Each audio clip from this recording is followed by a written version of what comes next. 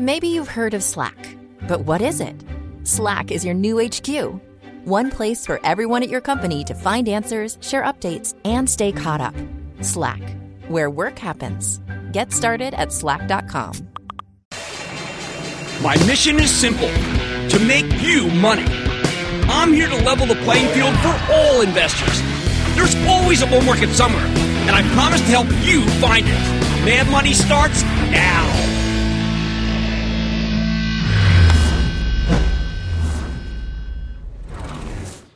Hey, I'm Cramer. Welcome to Mad Money. Welcome to Cramerica. Other people want to make friends, just trying to make you some money. My job is not just to entertain, but to educate you and teach. So call me at 1-800-743-CNBC or tweet me at Jim Cramer. Early last week, when the market was getting hammered before I went on vacation, yes, indeed, I was on vacation. I don't do that usually, but I had to take one. I kept reminding you that good things can still happen. Sure enough, today we got a confluence of great news that made people want to buy hand over fist. Buy. Hence why the Dow surged 373 points, S&P shot up 1.3%, and the NASDAQ pole vaulted 1.75%. What happened? What happened to trigger this? What happened? Remember the consensus on Wall Street is that we're headed for a recession, right? Well, then we learned that the White House has restarted trade talks with China, and we got some strong economic data, including a terrific jobless claims number. Put it together. Wrap it up. I should have done that. I should have gotten a bow, wrap up a box, and you've got all the ingredients for a spectacular rally.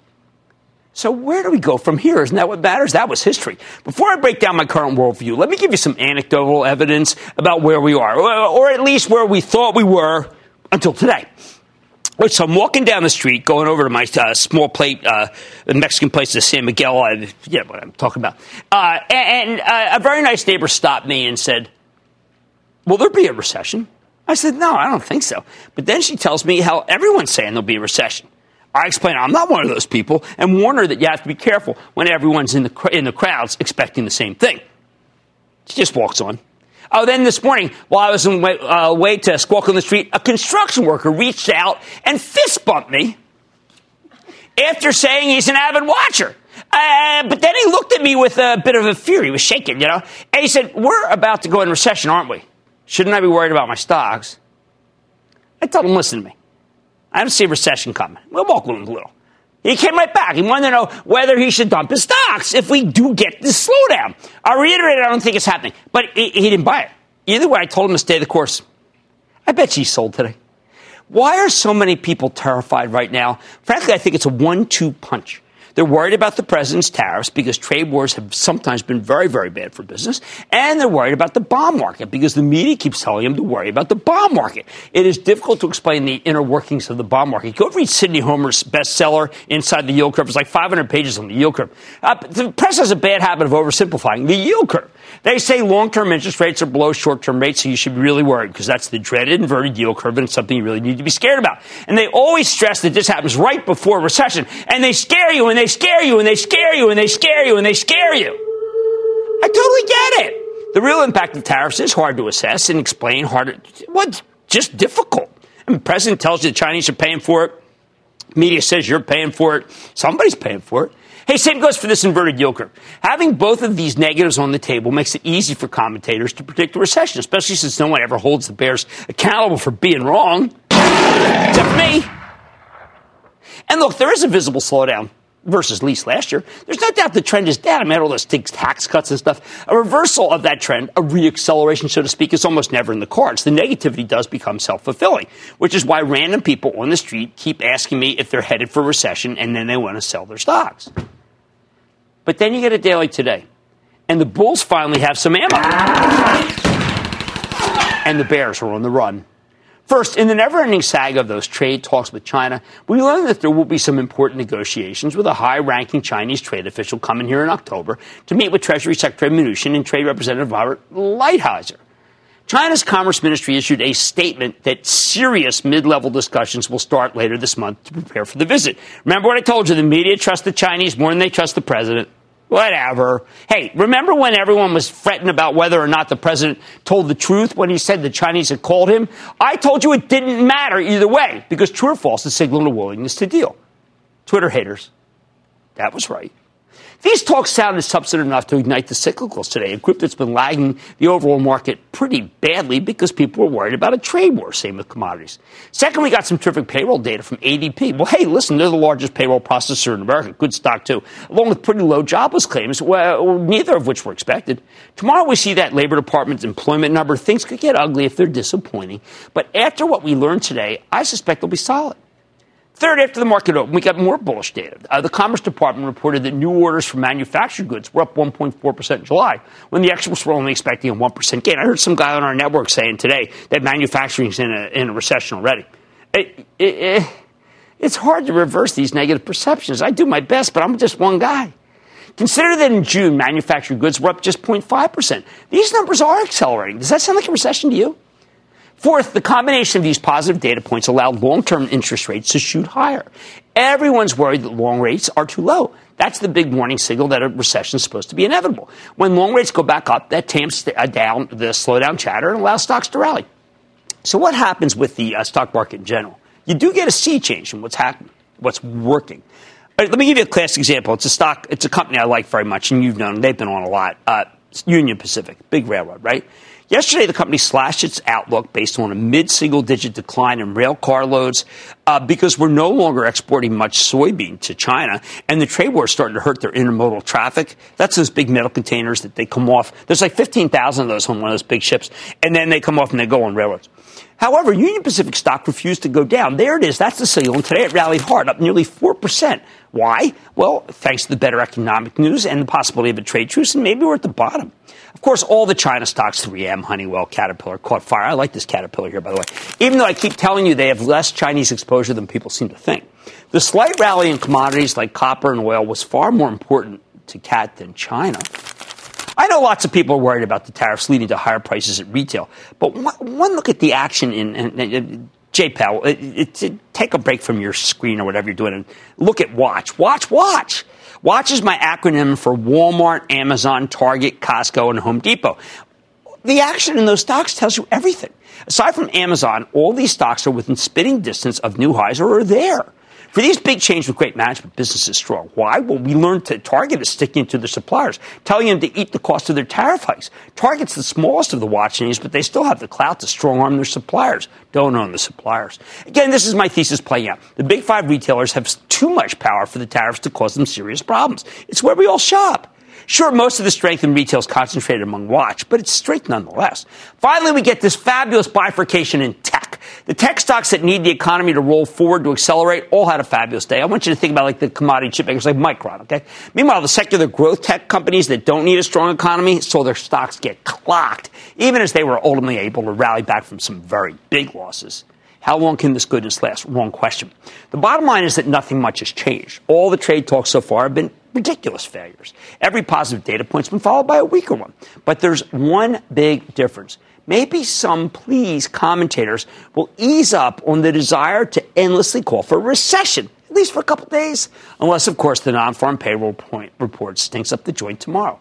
In which case, here we go again. And my neighbor and my construction worker friend, the fist pumper, will once again be needlessly scared out of their wits, and more important, at least to this show, their stocks. Hey, let's go to Joe in New Jersey. Joe! Hello, Cramer. Hello, Joe.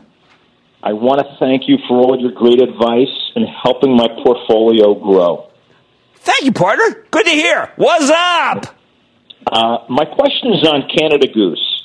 Yeah. I bought them on your recommendation, and I want to know how will the trade deal with China affect them, and is the animal rights organization PETA going to be a concern? I am worried about PETA. I was a member of PETA for a very long time. I haven't re-upped just because I'm off of it.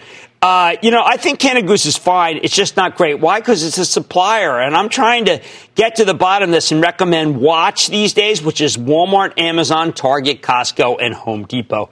That's the way we got to go. I mean, it's just we got to go with the companies that have the power.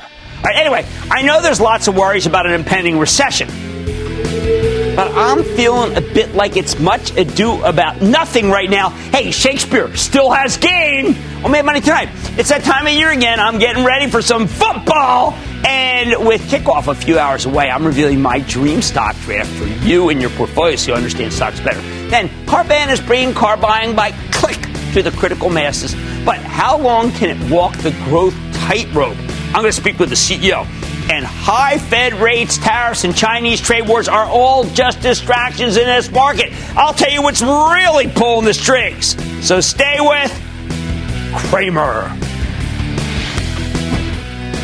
Don't miss a second of Mad Money. Follow @Jim Cramer on Twitter. Have a question? Tweet Cramer. #MadTweets. Send Jim an email to madmoney@cnbc.com or give us a call at 1-800-743-CNBC. Miss something? Head to madmoney.cnbc.com. This CNBC podcast is brought to you by TD Ameritrade. Investing isn't one size fits all. Every investor has a unique style. That's why TD Ameritrade offers 2 different mobile apps. There's TD Ameritrade Mobile, which lets you manage your portfolio with streamlined simplicity. Or Thinkorswim Mobile, which gives you tools you need for more advanced trades and in-depth analysis. Visit tdameritrade.com/apps to find the one that's right for you. Once again, that's tdameritrade.com/apps.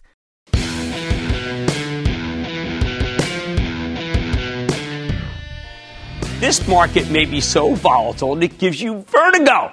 But after another great day for the averages, one thing's become crystal clear. You've got to find a way to stick with stocks, especially when the situation seems grim, like it was just the other day. What was that, like Tuesday? Every time the market sells off like it did earlier this week, people panic. And every time, what does that turn out to be? A mistake. That's why I want to make it easier for you to stay in the course in this what is a chaotic market. So how about this? Because tonight's the official beginning of the football season. With the Packers facing off against the Bears in Chicago, coverage starts on NBC at 7:30 Eastern. It's time for one of our annual traditions around here, and that's yes, I can't believe how many years we've done this. This is the Mad Money Fantasy Stock Football Draft Show. It's not just that I love fantasy football, though I completely do. In fact, I just launched a new site, Bull Market Fantasy, where I work with fantasy experts to navigate the NFL season. If you need a doctor in the house, we've got them. But it's more than that. Like I tell you every year, managing a diversified portfolio of stocks has a lot in common with putting together a fantasy football team. I used to do it at my old hedge fund to get people to know stocks. Different companies fill different roles. The qualities you value in a kicker are very different from the qualities you value, say, in a quarterback. And the same holds true for stocks. That's why I love doing this draft, because it helps put the stuff we talk about every night into context that I know you'll understand. So let's go position by position, starting with our running backs. Now, if you're a fantasy aficionado, you know that this is the most important position on your team. You can never have enough running backs. Unless they get injured, you can rely on your top running backs to get a certain number of carries per game, giving your fantasy team a steady stream of points per week. I think the best running backs, the ones you draft in the first few rounds, and then start every week, are like core tech holdings in your portfolio. The kinds of names you buy and you hold rather than trying to buy and trade. Can you guess where I'm going? In this year's fantasy draft, my very first pick, 4th overall, by the way, was Ezekiel Elliott, the Dallas Cowboys bell cow running back. Last season, he was the top rusher in the league. In normal times, Zeke would have been a top pick for anybody, but this year he was holding out for a new contract from the Cowboys, and for weeks it wasn't clear where he'd be playing, when he'd be playing, I don't know. When I drafted him, it took a lot of risk. It was 2 weeks ago. I made the bet that the Cowboys would give him an extension. Happened yesterday. Who does Zeke Elliott remind me of? Yeah, exactly. Apple. A classic bell cow running back for your portfolio. Normally it's easy for me to say own Apple, don't trade it. But the last year's been a bit of a roller coaster because of that trade thing with China. In fact, over the weekend, a 15% tariff on AirPods, my favorite things. Are hard to even get them. And the Apple Watch, which I swear by, which now even knew that I was on a new kind of machine at home. Absolutely, when I was working out this morning at 3 a.m. And if these went into effect, they kicked in, and there's going to be more come December. And they could do some real damage. I know that. But I think investors who buy Apple in a weakness will ultimately be rewarded. Just need to have some faith in Tim Cook and the company's service revenue stream, the same way I had faith in Zeke. Oh, just so you know, Jerry Jones. Get this. Will you get this? The owner of the Cowboys on the floor of the New York Stock Exchange yesterday said that I was a real smart fella for picking Zeke and that I would be rewarded, even as all of Philadelphia seems mad at me for breaking ranks. What can you do? Can't please everybody. Who else is out there? Okay, the most sought-after player in fantasy football this year is Saquon Barkley of the New York Giants. They have an easy schedule. Who burst onto the scene with an incredible rookie year in 2018. So what's a good analog? I mean, it's going to sound a little crazy, but Barkley reminds me of Mr. Softy. Reminds me of Microsoft.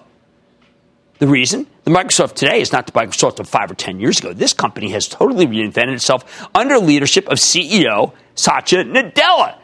And it's become a cloud computing powerhouse. Azure, you ever heard of that? That's why the stock's up more than 140% over the past 3 years, and why Microsoft is the only business on earth with $1 trillion market cap. Plus, just like Barkley, Microsoft's got an unassuming nature. You don't hear much about either of them off the field. And isn't that a relief?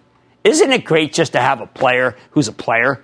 Antonio? Anyway, one more quick running back. Christian McCaffrey. Okay, I drafted him a couple years ago to put me in the Super Bowl from the Panthers, who had a breakout sophomore year last year. McCaffrey can rush and he can catch. Last year, he had a mind-blowing 107 receptions. To me, that sounds a lot like Amazon, which, which by the way, Fib Queen says is going to go to 2,100. That's, Carolyn Barodin. 2,100, straight line. Look out.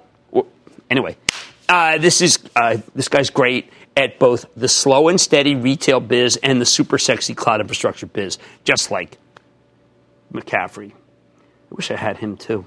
Can't have everybody. Next up, you need some wide receivers, right? You need splashy players. You have big chunks of yardage all at once. In fantasy, wide receivers are very much boom or bust from week to week, which is why I draft them much lower. Some people don't like my wide receivers. They're wrong. This reminds me of speculative cloud-based software stocks that can make a killing when times are good, but get hit hard when the going gets tough. I like DeAndre Hopkins from the Houston Texans. He destroyed me last year. One of the most consistent receivers in the league, who's had a fabulous run over the last 2 years. It reminds me of Cramer family fave Okta. That's a cloud-based cybersecurity play. They handle all your login information for various websites and services. Okta's been red hot. It's up nearly 100% for the year. Just like Hopkins, who didn't drop a single catchable pass last season, Okta's been extraordinarily consistent, beating their numbers every time they've reported since the IPO in 2017. The stock got hammered today, though, and I like it into weakness that was caused in part by competitor Palo Alto Networks. Their CEO, Nikesh Arora, talked about beating Okta to the cybersecurity punch this very morning on Squawk on the Street, and said, by the way, that I like Okta way too much. Well, give me a break. All right, who else? All right, there's Julio Jones from Atlanta Falcons, a high-risk, high-reward pick. By the end of last season, Jones had the most receiving yards in the league, but he also had a foot injury that lingered into this year's preseason. Then again, he looked to be, he was playing near full speed in practice earlier this week. The other thing, Jones, who has 2 years left on his current contract, is waiting on an extension with Atlanta, and if he gets it, that might give him a nice incentive to go out there and crush it this season. But maybe he doesn't get it. You know what this reminds me of? I was going to say Cisco, because the reason I have this is because I promised to wear it on air in a bet that I made with, yes, Chuck Robbins of Cisco fame. But you know what? He lost. Forget about it. You know what this stock, what he reminds me of? It reminds me of ServiceNow. That's a cloud-based software company that helps automate back-office jobs. Now has been a huge long-term winner, just like Jones. But when they reported in July, management gave tepid guidance. Since then, the stock's been clobbered.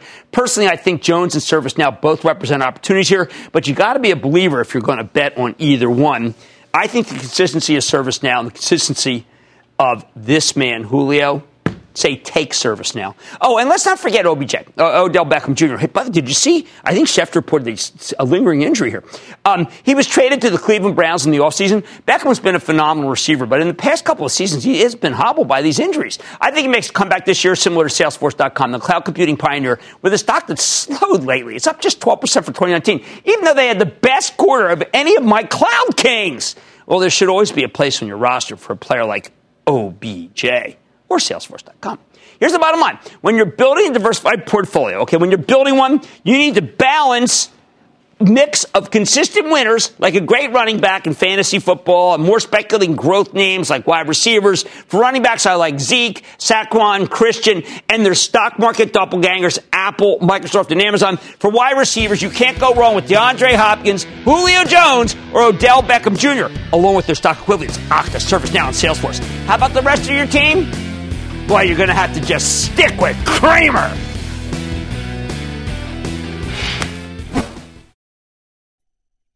This CNBC podcast is brought to you by TD Ameritrade. In unprecedented times, access to the right information can help you make better-informed investing decisions. That's why TD Ameritrade is committed to providing a range of relevant educational content, like timely articles, informative webcasts, and access to daily live market news, so you can stay on the path to becoming a smarter investor. Learn more at tdameritrade.com/markethub. TD Ameritrade, where smart investors get smarter.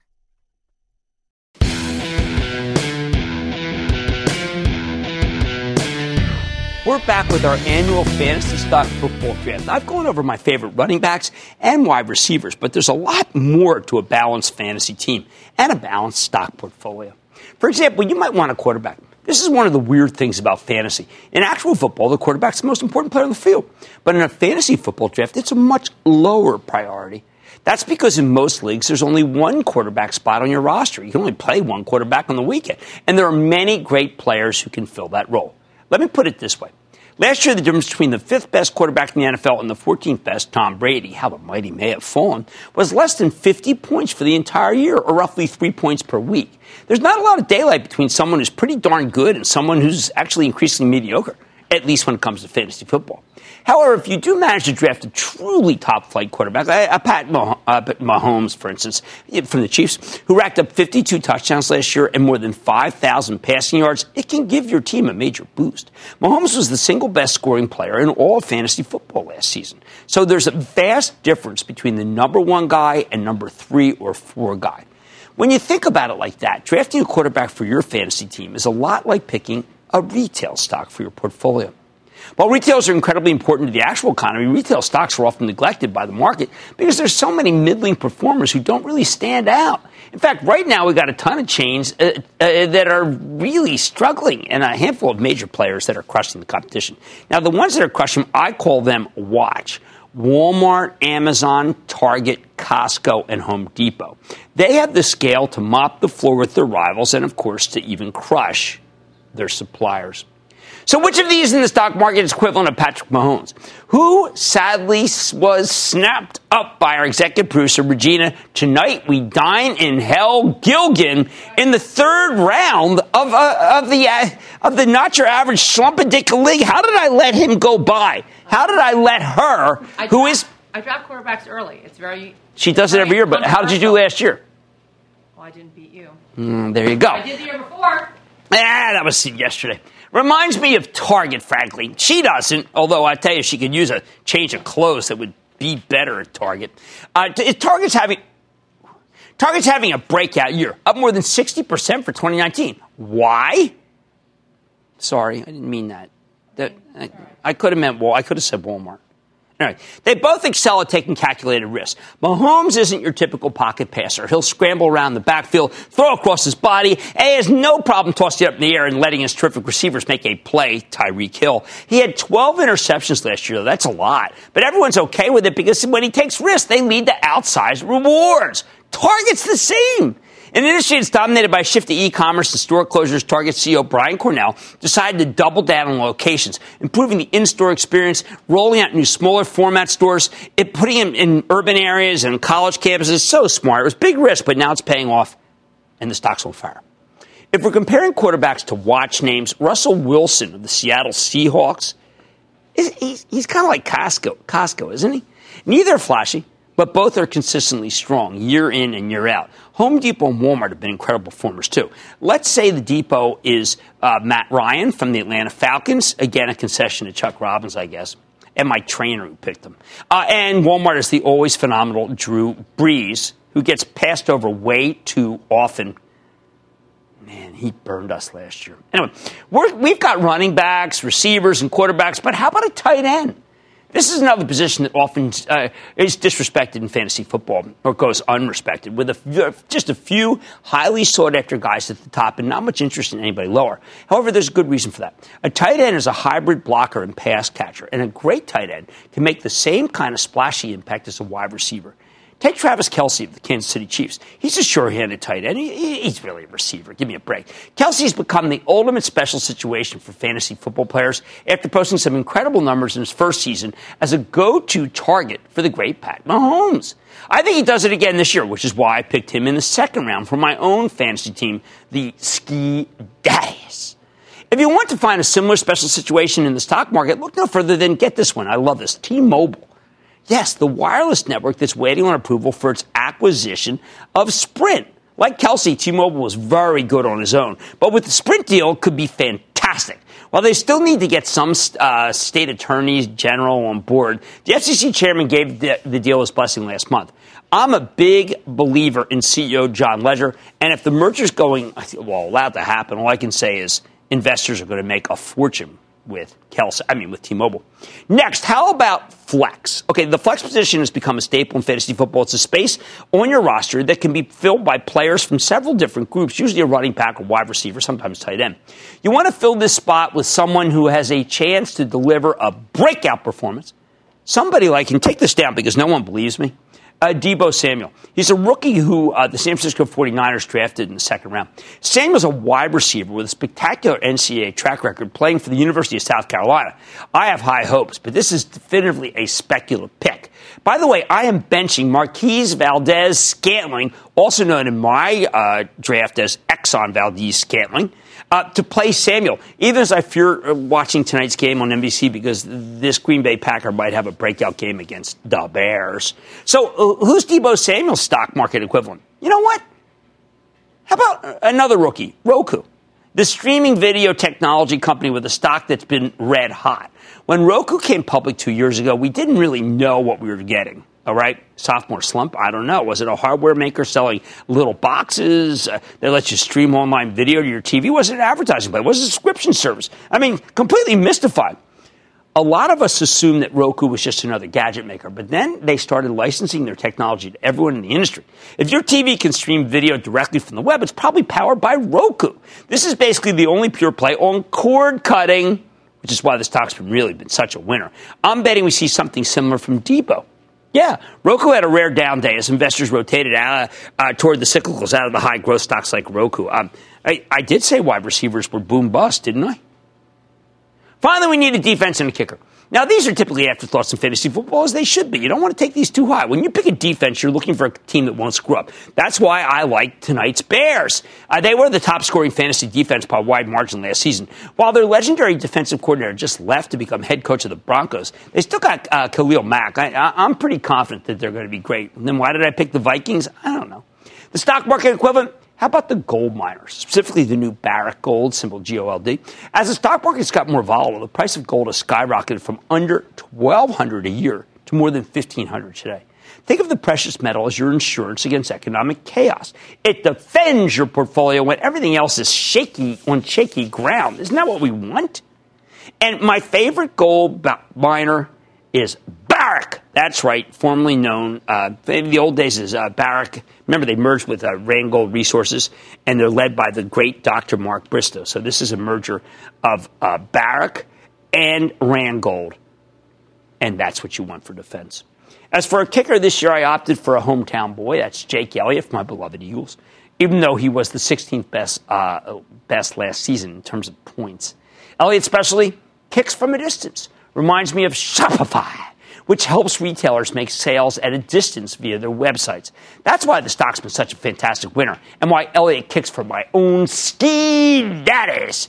Bottom line, the next time you're picking stocks, remember, a good portfolio looks a lot like a good fantasy football team, and I hope that reminds you how investing can be rewarding, interesting, and lucrative. Glenn in Indiana. Glenn! Hey, Jim, I wanted to thank you for all you do for us home gamers. Oh, thanks a lot, buddy. What's going on? I was wondering what you think of Twitter. It's been moving up, and it's... I think Twitter's good. I'm reading Benioff's book. It's not out yet, but I'm reading it. It's real good. And he talks about how he got talked out of buying Twitter. And I haven't talked to Mark about this, but the way I see Twitter, the stock doing, I kind of wish he had bought it. I bet you his stock would be doing better. All right, managing diversified portfolios is a lot like putting together a winning fantasy team. So look for the overlap between your killer players and your winning stock picks. And do not miss the big kickoff on NBC tonight. Bears, Packers, 7:30, NBC. All right, much more Mad Money. An average ticket price for a new vehicle reached nearly $40,000 in the first half of 2019. Looking for a way to profit off that trend? I'm talking to the CEO of Carvana to see if it's worth considering. Then there are certainly moments that are momentous in the stock market, but now isn't one of them. I'll explain why. And all your calls, rapid fire, tonight's edition of the Lightning Round. So stay with Cramer.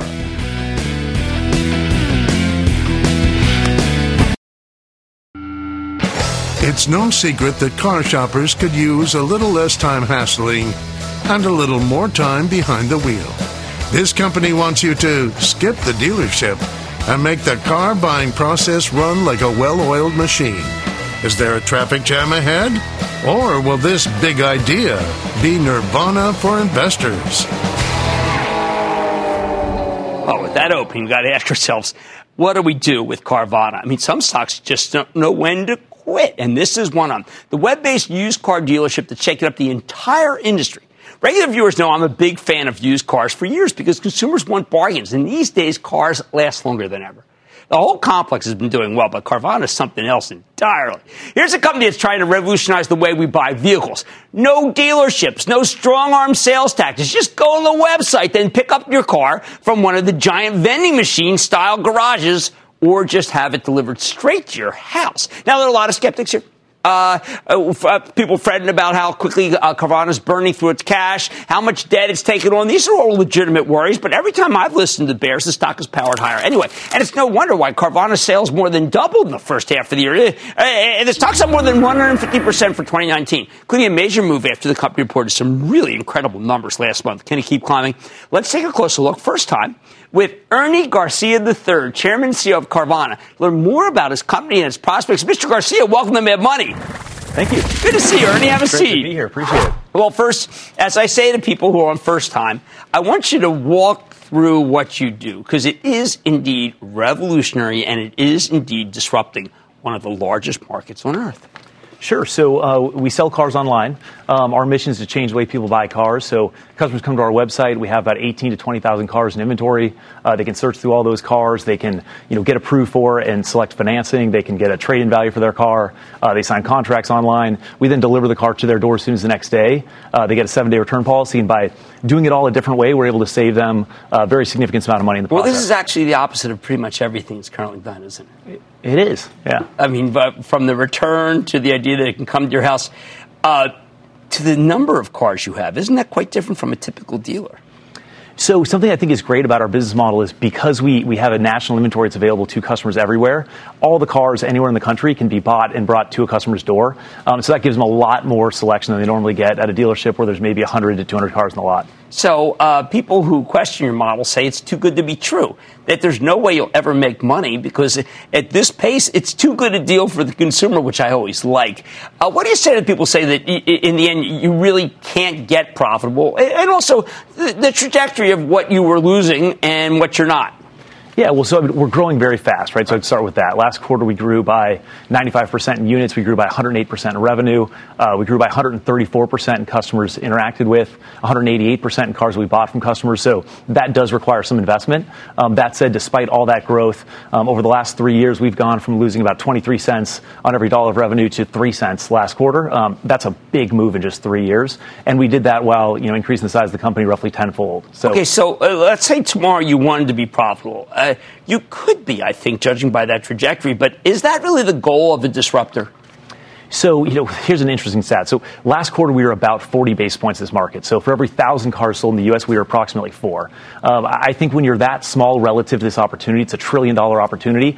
I think it's hard to say that now's the time to take your foot off the gas. And so, we're definitely accelerating into this opportunity because it is so big. But despite all that acceleration and all that investment and growth, we're still making a ton of progress financially. We've talked with you about your company because we're very fond of it. And the vending machine model, I think that's very exciting. We got some graphics that shows what it means, but walk us through that and how that's doing. Yeah, well, so I think the vending machine is really interesting. I think a view that I have is one of the ways the world's changed over the last 10 or 15 years is customers are able to communicate more with other customers out there more easily through social media and other channels. And so I think it's important now in this world to build your marketing dollars into the experience you give customers, because then they're going to talk about it with their friends. They're going to drive by it on the street and say, what is that? And then you give them an excellent experience, and that serves as marketing dollars as well, which is just more efficient overall. So the vending machine serves that purpose. Okay, where you have them, Atlanta, it does incredibly well. Yes, we've got 20 vending machines now. We've got about 140 markets overall. So we don't have vending machines in every market, but we're working on that. Now, you mentioned cars you buy from people. That's also integral to your business model.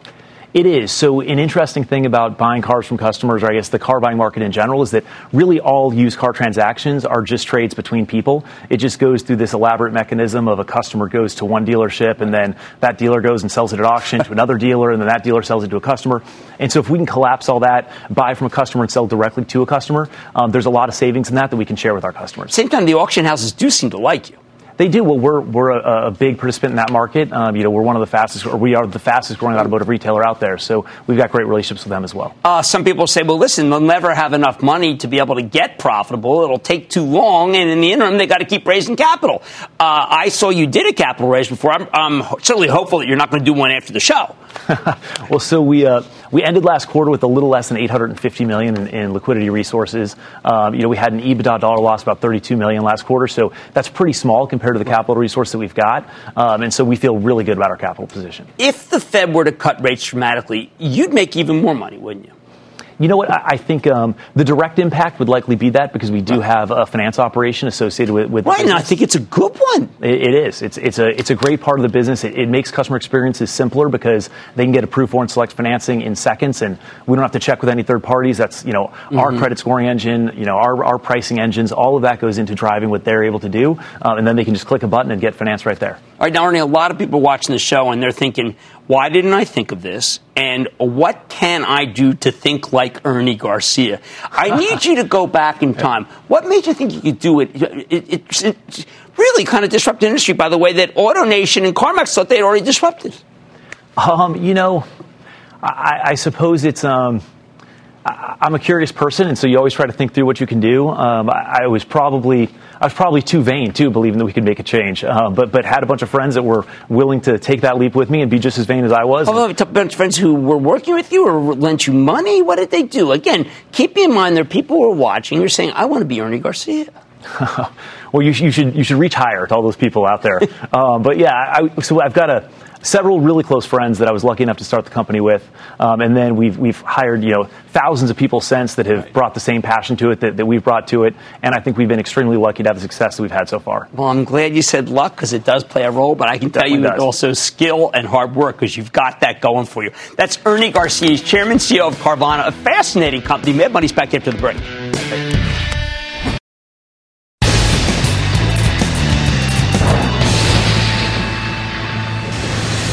It is time! It's time for the light round. It's our record. One of the statements on just fight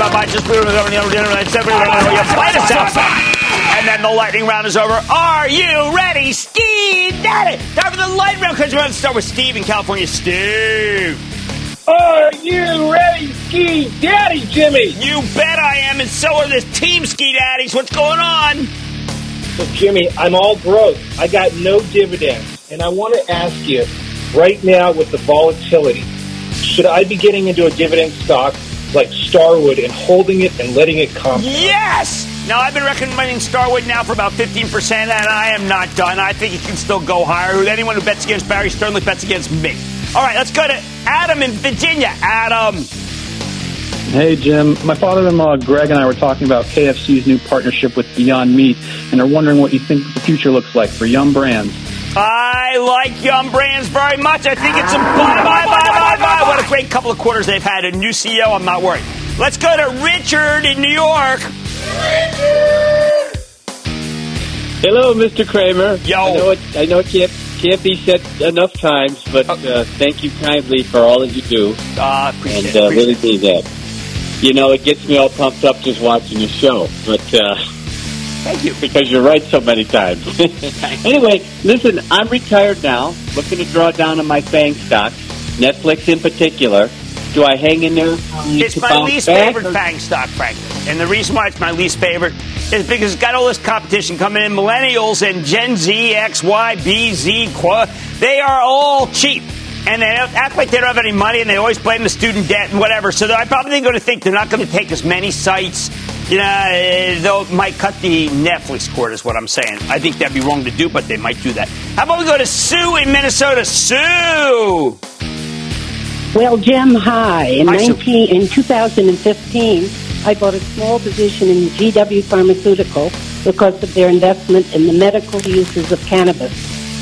They now understand they have one drug that has been approved by the FDA and many more in the pipeline. It's been a wonderful investment for me until the last 2 months, when it's fallen about 20%. Right. Here's my question. Is it now time for me to double up? Or should I be happy with a very successful? Well, look, I would keep your position. I don't need to know if you need to double up. I mean, you know, we had Justin Grover on recently, and I think the world of the company. I think it's a really, really good company. And in the cannabis space, it is the best because it's actually cannabis that's been approved. How about Audrey in New York? Audrey! Thank you for taking my call. I'm interested in finding about Beyond Meat. What's your opinion? This is a really, really hard. I saw the Impossible Burger on Burger King. You see that ad? It's hard. I'll tell you why it's hard. Ethan Brown's great. They do a good job, but the stock is expensive. And that, ladies and gentlemen, the conclusion of the Lightning Round. The Lightning Round is sponsored by TD Ameritrade.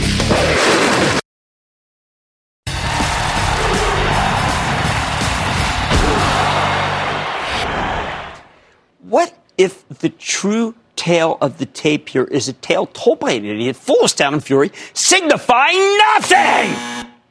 What if we're agonizing over a seemingly chaotic situation that's actually a lot more stable than it looks?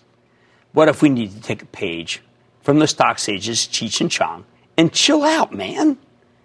Maybe it's time we took the pressure off ourselves. Whether we're stressing about the president's speech, the Federal Reserve's intransigence, or Brexit, or any other irritant du jour, I think we need to take a step back for a moment only, please, and recognize that there's really not that much happening. In honor of my 45th high school reunion coming up soon, let me invoke my great 8th grade biology teacher, Mr. Lawrence, who always said, Jim, don't sweat the program. Needless to say, I had a lot of trouble taking that advice while I was away. But I'm thinking about it now because I just took a rare break from the market, staying with my family at our place in Tuscany. It's got zero reception for anything. It's the only way to pry me away from the PC, the phone, whatever. And I got to say, it was really an enlightening experience. In the time between when I left and when I came back for today's big run, the S&P and Dow had rallied a little less than 2%. Not a lot, not a little. While we got some nice lift today, the averages are still off their highs from earlier summer. Now, I didn't check my email while I was away either. It's another rarity because the only place with consistent reception was in my daughter's bedroom, and she's even tougher on me about not doing work on vacation than my wife is. So I waited and spent all day yesterday going through maybe 1,000 emails. What earth-shaking developments did I miss? Well, most were concentrated in a couple of days last week. First, we got these 3 blowout quarters, Dollar Tree, Dollar General, Burlington Stores, 3 trade-down plays. I think that, I knew what was going to happen because I read Matt Boss. He's the undisputed action retailer over at J.P. Morgan. He told you exactly what was going to happen. Then we got a mystifying shortfall from Ulta Beauty that the analysts interpret as being kind of a preemptive obituary. What can I say?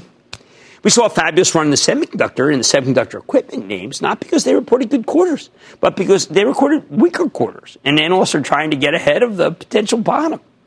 There was the usual relentless decline in interest rates. Everyone talks about this like it means we're headed for inevitable recession. Weak bond yields are supposed to be a sign that investors have no confidence in the future. Normally when rates plummet, a weakening economy is the culprit, but this time the economy has an actual ironclad alibi. It was the European Central Bank in the billiard room with negative interest rates. The Federal Reserve has set our short-term rates much higher than pretty much every other developed country. So, of course, money is flowing from overseas into our bond market, pushing down yields. It's actually arithmetic, people.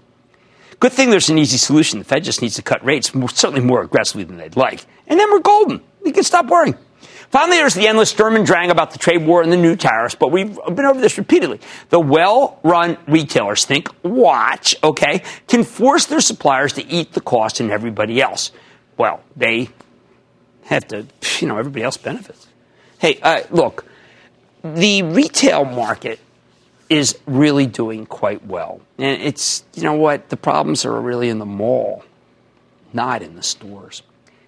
Last week, the president told us that China wanted to negotiate. Then China said the president was lying, and most of the media agreed with the Chinese against the president. I said it was a stupid thing to worry about. Who cares who made the call? Like I told you, all that matters was that they got the ball rolling, and that's what we saw in today's trade news. In other words, what did I miss while I was on vacation? Not much. Don't sweat the program.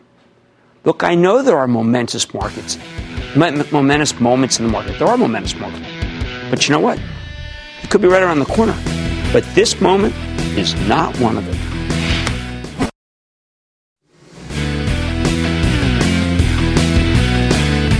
Last night, Palo Alto Networks, PANW, reported. It happens to be a stock that I own for my travel trust. You can follow along at actionalertsplus.com. The number looked good, but there was one part, some projection that didn't look so good. So the stock fell from 200 to 180. And then Nikesh Arora, who was on with me and David on Squawk on the Street this morning, started telling a fantastic story. You know what happened from 180? The stock then gained 35 straight points. Now, what's the lesson? Is to buy Palo Alto? No, it's stop trading in after hours, please. Like I said, there's always a bull market somewhere. I promise to try to find it just for you right here on Mad Money. I'm Jim Cramer, and I will see you tomorrow. CNBC's Workforce Executive Council is a premier group of C-suite human resources executives from leading companies across the country. It offers a members-only portal and chat, plus exclusive industry content, with access to breaking news calls and digital networking experiences. The network and resources HR leaders need now. Apply to the Workforce Executive Council at cnbccouncils.com/WEC.